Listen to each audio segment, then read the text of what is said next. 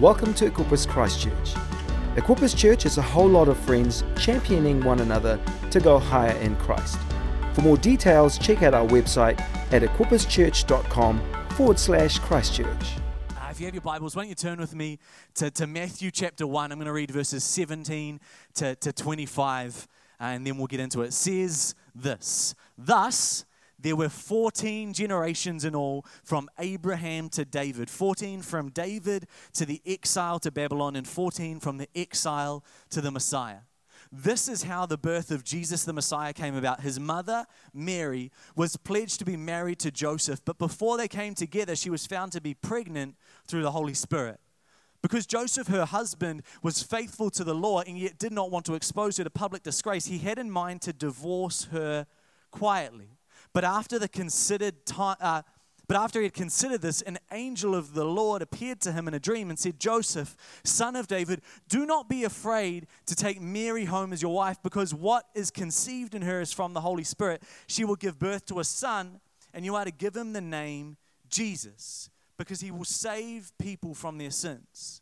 All this took place to fulfill what the Lord had said through the prophet. The virgin will conceive and give birth to a son, and they will call him Emmanuel, which means God with us. When Joseph woke up, he did what the angel of the Lord had commanded him and took Mary home as his wife, but he did not consummate their marriage until she gave birth to a son, and they gave him the name Jesus. Why don't you bow your heads with me one more time and let's pray. God, I thank you as we gather together as your people, this Advent season, that you are in our midst. And God, I pray that as we gather together, that we know that you are here. We pray that your presence would be felt. God, we pray that your peace, that your love, that your joy, that your hope would permeate who we are this Advent season, that as we gather together around your word and what are uncertain and tumultuous times, that we would be grounded by the fact that though the world may change, you don't, that you are consistent, that you are the same yesterday, today, and tomorrow. And so I pray that as we look at this Christmas story, we would be grounded and encouraged in the fact that you are still the same, your promise is still the same, what you have done and are doing is still the same, that you are still here in our midst. God, will we leave knowing that we have encountered you, and would we be better for it in Jesus' name? Amen.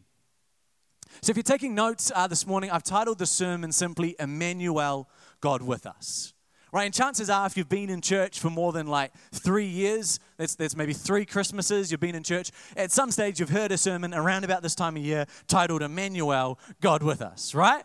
It's kind of the story doesn't change, like I said. It's the same refrain, it's the same idea, the truth stays the same, which is something that can mean that we get to this time of year and we go, okay, and we tune out a little bit, and it's, I've heard it before, I've gone through the motions. But I want to encourage us that the story of Christmas stays the same and the profoundness of the story stays the same. Let's not miss what God has for us this Christmas season. I have a question. I figured, they're contentious times, so I might as well weigh in on the contentious topics. And so I'm going far beyond anything that anyone else is talking about. I'm going to the root of the matter, the most contentious thing that I could think to possibly ask, which is, how soon is too soon to put up your Christmas tree? Right, I know that households are divided over these topics, that there are, husbands don't talk to wives for weeks, months at a time, because it's a heavy topic, right? Anything you're told in Bible college is don't talk about the contested, don't talk about politics, don't talk about religion, which is hard when we're at church, and don't talk about when it's okay to put up a Christmas tree. Heaven forbid we should say when it's okay to start playing Christmas songs, right? I know we have some advocates in the room, maybe for immediately after Halloween. Is anyone a pro immediately after Halloween in the room? I know Nicole Tavita, there we go. Is anyone to get either end of the spectrum? Anyone who's the latest? Just shout out a date to me that you think might be the latest to put up your Christmas tree. Is that never? Because I didn't hear anything. Is anyone not putting up a Christmas tree? You're like, it's not really my thing. I'm not doing it. Oh no, when is the earliest that you think you should put up a Christmas tree? 1st of December, yeah. I feel like that's consensus. I agree. My mum's birthday is the 12th of December. So growing up, we would never put up our Christmas tree before the 13th of December, right? Because respect mum. Come on, it's mum's birthday. Celebrate mum, then we celebrate Jesus, right? Not in our hearts, obviously. We're always celebrating Jesus, and mum would never ask us to put her above Jesus. But we just wanted to create some space for mum. We figured Jesus was all right with it. And so, in our house, as we came together, I put my foot down. I said, look, 1st of December is as early as we're going, no earlier. Cannot possibly be any earlier than the 1st of December, right? It's just unimaginable. So this year we had our Christmas tree up from the 1st of November, which was great. Obviously, I rule our house with an iron fist.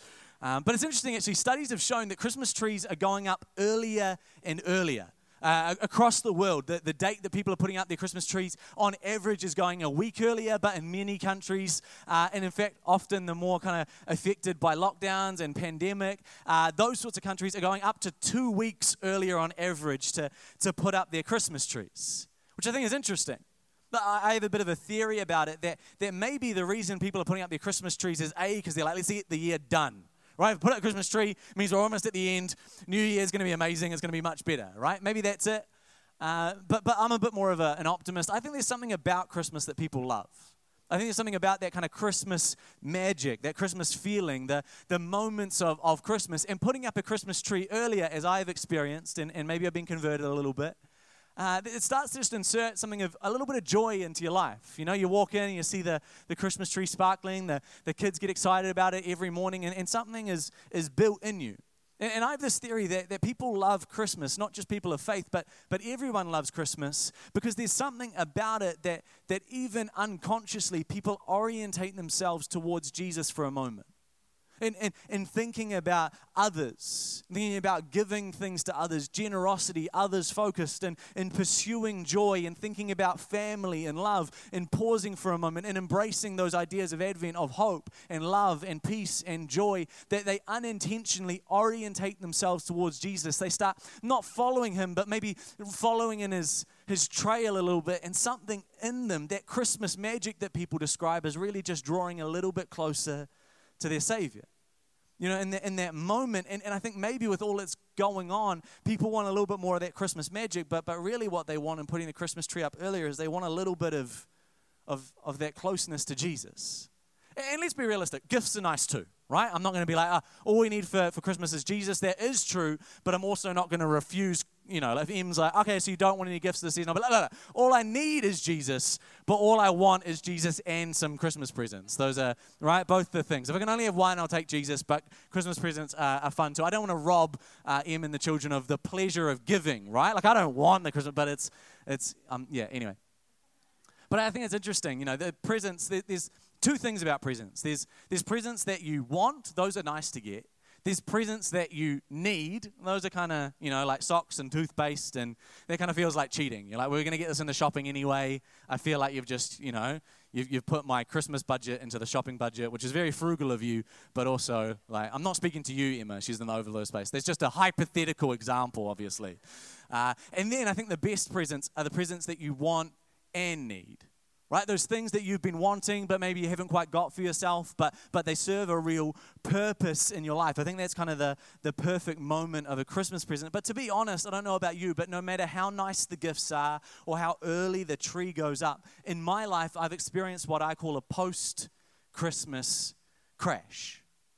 Right, that moment come Boxing Day, or maybe a couple of days after New Year's, where the tree goes down. If you're like me and you had a living tree, or less living but once was living, a zombie tree in your house, it starts to kind of drop its needles, and it looks a bit worse for wear, and you start pulling down the Christmas decorations, and you start noticing the weight that you put on when you go to the beach, and you're like, that second helping of Christmas pudding seems like a worse idea now.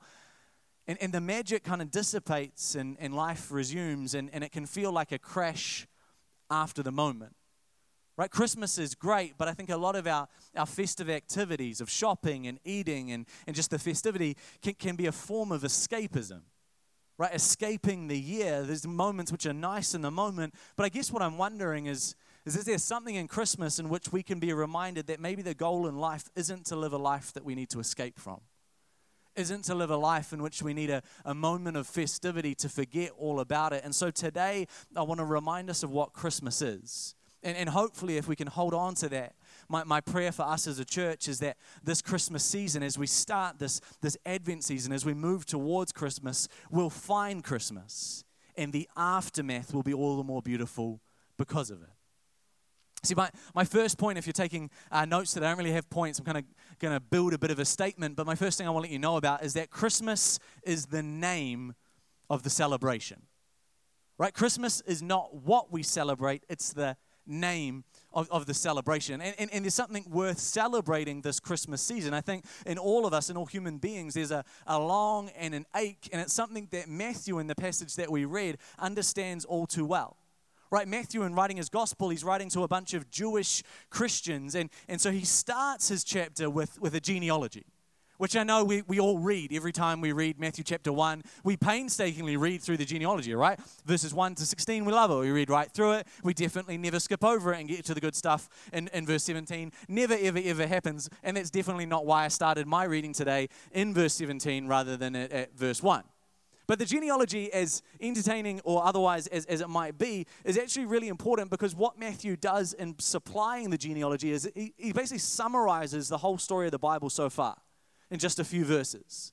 Right? He says God created humanity to rule. To rule means to care for and to nurture the earth. But just a few pages into the story of humanity, we find that if you know the story, we're not doing so well.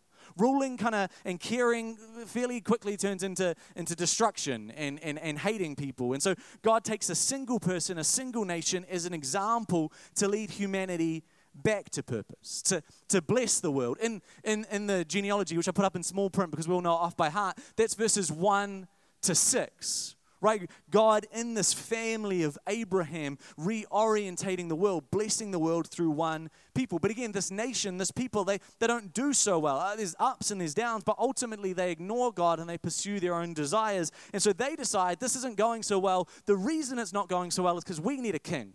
Everyone else has got a king. We don't have a king. We need a king. And so they make God give them a king. And so God gives them over to their desires. He gives them a king. But it kind of gets worse. It leads to the destruction of the nation. And so that's verses 7 to 11. And so then you have what was a people is no longer a people. What was a nation is no longer a nation. And in fact, instead, they're in exile, no longer even their own people, but a people living subjugated under other empires. And that's verses 12 to 16, the remnant, the exile, holding on to be a people again, but not just to be a people again, holding on to be a people that God would move through. That we were a people set apart for God to bless the nations of the world through. We were a people who were meant to show a different way of being, a different way of living, and now here we are, not even a people. Holding on to this promise in the midst of disappointment.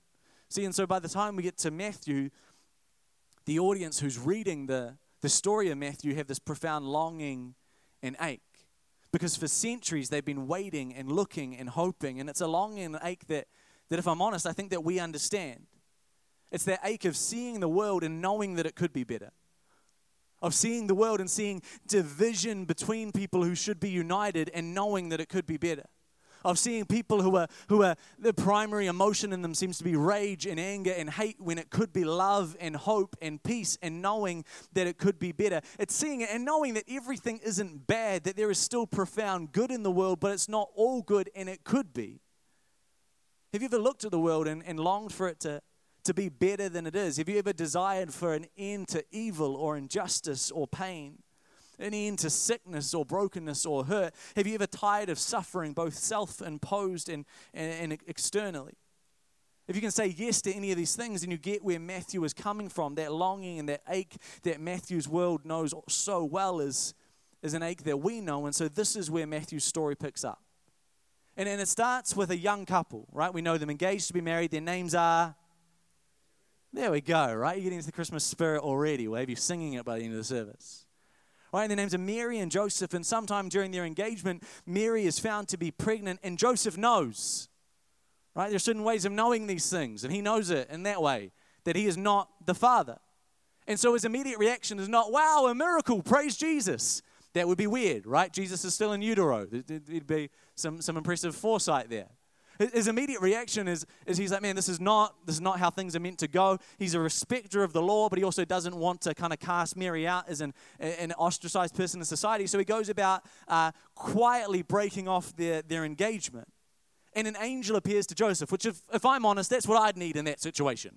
Yeah, like I'd need something about like an angel to convince me in that sort of situation. So I think it's an appropriate response. An angel shows up and tells Joseph that Mary's child has been conceived by the Holy Spirit and that they're to name the baby Jesus. Well, actually, the name that the angel would have said, I don't know what language the angel spoke, but the name that Joseph would have heard was Yeshua. Jesus is the Greek transliteration of Yeshua, and Yeshua in the Hebrew means Yahweh saves. And to double down on this, the angel says to do this because he will save his people, referring both to the baby and to Yahweh. What Matthew is saying, the point that he's making, is that this is a special child. That the ache and the longing is answered, and it's being answered by God himself. That when the family of Abraham couldn't fully do it, when the judges couldn't fully do it, when the line of David couldn't fully do it, when the prophets couldn't fully do it, God shows up and he does it himself. See, Matthew is claiming that God is coming to earth in this child named Jesus, and that is what we celebrate. Right? Christmas is not the celebration, it's the name of the celebration. Christmas, if we go to the next slide, is the celebration that God has come to us. Right? But Christmas doesn't just claim that this is a God somewhere way out there who comes to us, but that this is the one true God. That this is the God who spoke the world into being. That this is the God who breathes life, his ruach, into us, who is gracious and compassionate, who is merciful and kind, who is slow to anger, abounding in steadfast love. That God has come to us. That it's not just a gift that we want, it's a gift that we need. See, Matthew says in verse 21 that God comes to us in the person of Jesus to save us from our sin. See, sin isn't just mistakes. It's not just doing the wrong thing. Sin is ultimately us choosing to be our own gods. Choosing what we think is right and wrong. Setting it by our own metric rather than what God says. And when we do what seems right to us, all too often what happens is we ultimately introduce evil into the world.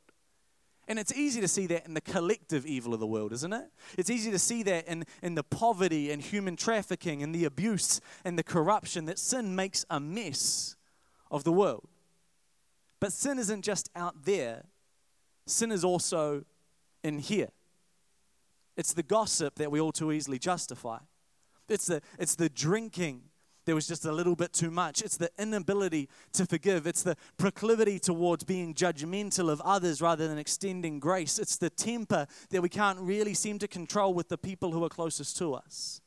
Sin is the harm that we do to ourselves, and it's the harm that we do to others. See, Christmas is the celebration that God has come to us to save us from our mess.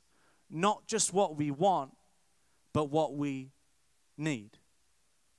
See, what really gets me about this isn't just that God does it, but it's how he does it.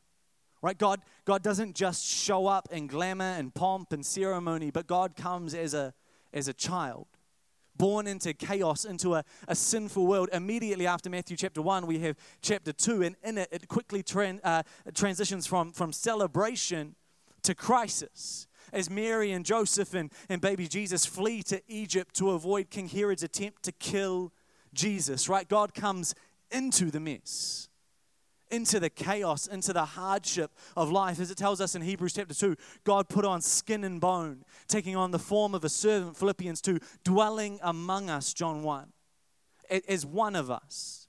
Jesus lives a fully human life. He understands poverty. He experiences suffering. He weeps at his friend's grave. He's not aloof. He understands our problems. He understands our temptations. He understands our trials. He understands what it's like to pray, God, let this pass from me. Should I get the band up? I'm almost done. As the writer of Hebrews says in chapter 4, verse 15, we do not have a high priest who is unable to empathize with our weakness.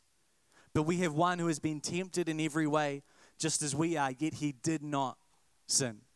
Can I read that for you one more time? We do not have a high priest who is unable to empathize with our weakness, but we have one who has been tempted in every way, just as we are, yet he did not sin.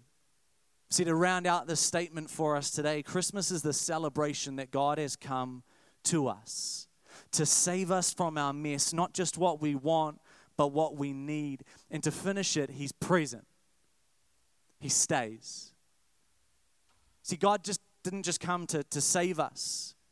He did that, but He came not just to save us, but to be with us. He doesn't just arrive to fix things up and leave. He remains with us.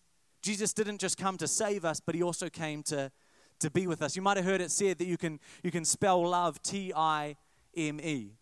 Right? For those of us who it's unfamiliar being in a school environment, I spelt the word time. That's what I did there. It's fancy. It's advanced level preaching to spell in your sermon. But we often we measure the love of the people in our lives by the ways in which they show up for us, don't we? I don't mean measure like take tally against people. If you're doing that, that's an unhealthy thing to do and you should probably stop. But I mean that we feel the most loved by the people who are often just present, who are often just with us, especially when things are hard, especially when it's tricky. Love is often expressed, and we know this intuitively, by presence. See, what I love is that Jesus isn't just a white knight riding in to save the day and then leaving us to our mess. Or He's not just a superhero, but He's also a friend. That Jesus would meet us in the middle of our mess, in the middle of our hardship, in the middle of our suffering, in the middle of our almost but not yet, in the middle of us not having it all together, and that He would be present with us. See, maybe you're here today and for you, Christmas is a hard season. Maybe Christmas brings up hard memories, hard emotions. Maybe you just really don't like Christmas carols. Whatever it is, maybe it's hard for you in this season. I want to let you know that that's all right. But you don't need to shy away. You don't need to put up a tree. You don't need to string tinsel. But you do need to know that God is with you. That in the middle of the hardship, in the middle of the suffering, in the middle of whatever it might be, He just wants to sit with you, to be with you. Emmanuel, God with you.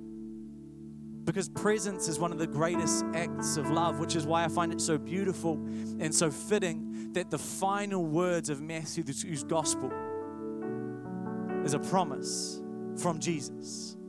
He says this, "And surely I will be with you.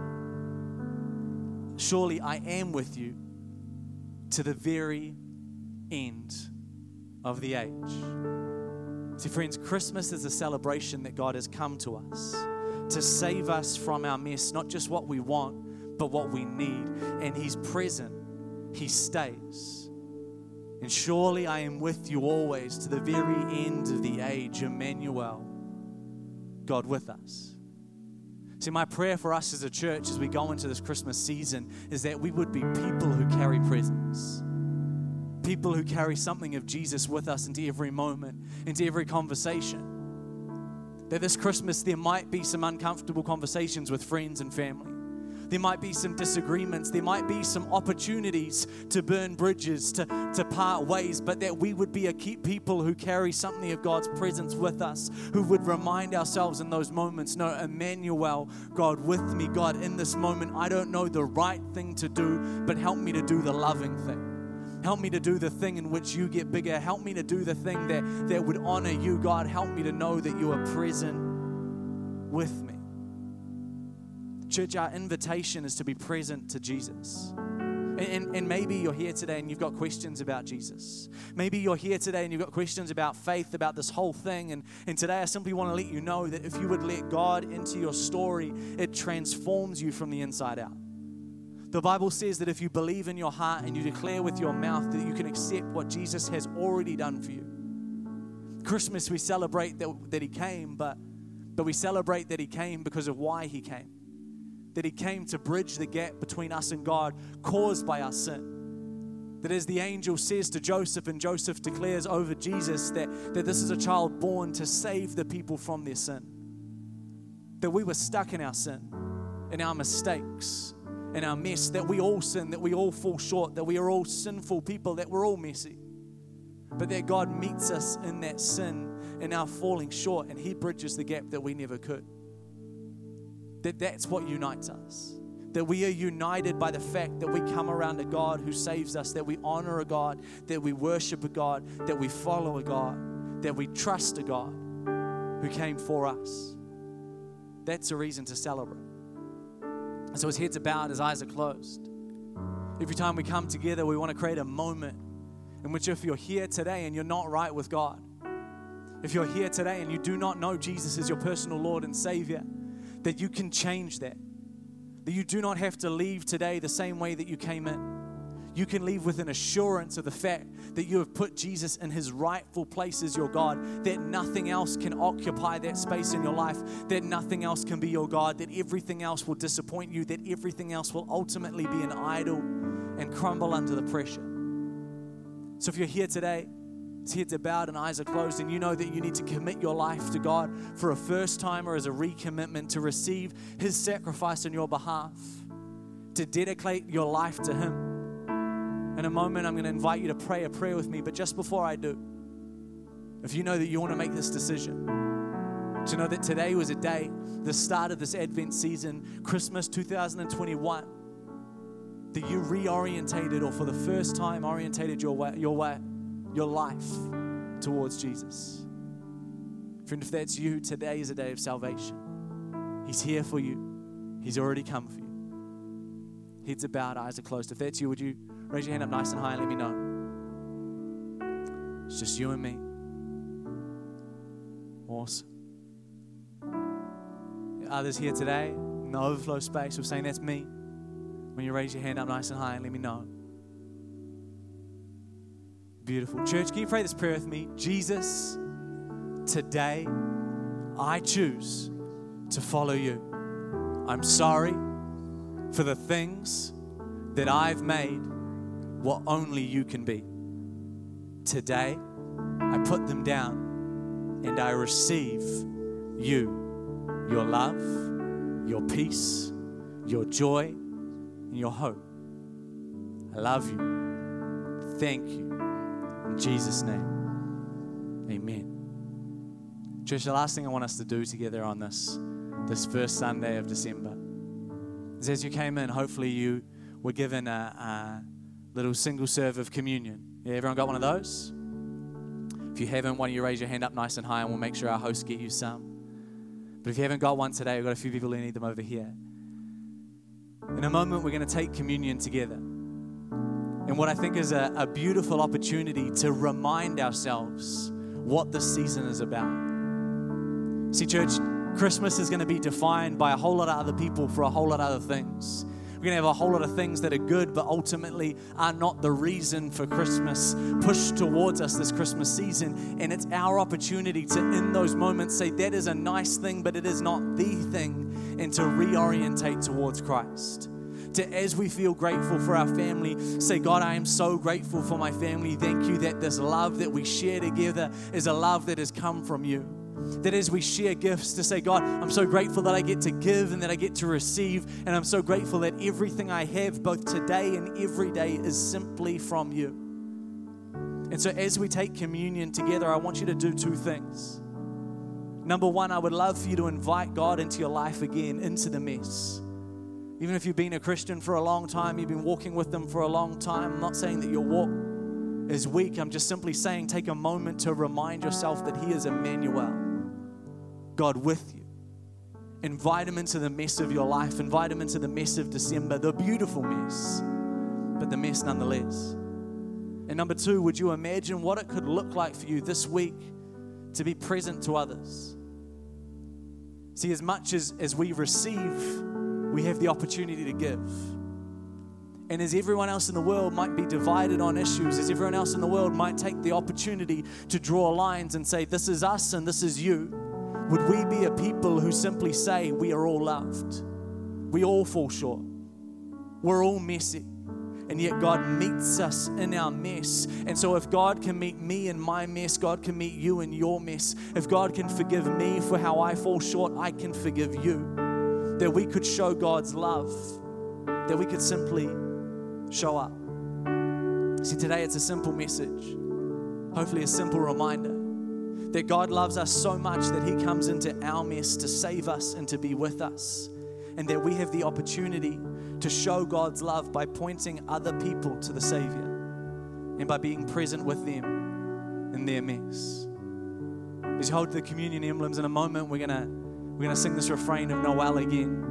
And as you do, I pray that you would embrace it, not just as a Christmas carol, but as a prayer that you would carry with you into this Christmas season. I'd love to pray. Maybe you've already eaten the cracker, that's fine. Maybe you've already drunk, that's all good. If you haven't yet, why don't you hold it and let's pray together. God, we thank you as we come together as your people. God, as we take communion together, that we are reminded that we are sustained by you. God, as we take this cracker, would we be reminded of your body broken for us? That it is only in your strength that we can do anything. And God, that in this season we need your strength afresh. God, I pray that as we take this juice, this cup, that we would be reminded that we all sin and fall short, but that in you we are washed clean. Would we be reminded of how you see us? And as we receive your forgiveness afresh, would we be reminded of the opportunity that we have to love others as you've loved us, to be people of your presence, to be people who are present. In Jesus' name. Thanks for listening to this podcast. Check out our website at equipperschurch.com/Christchurch.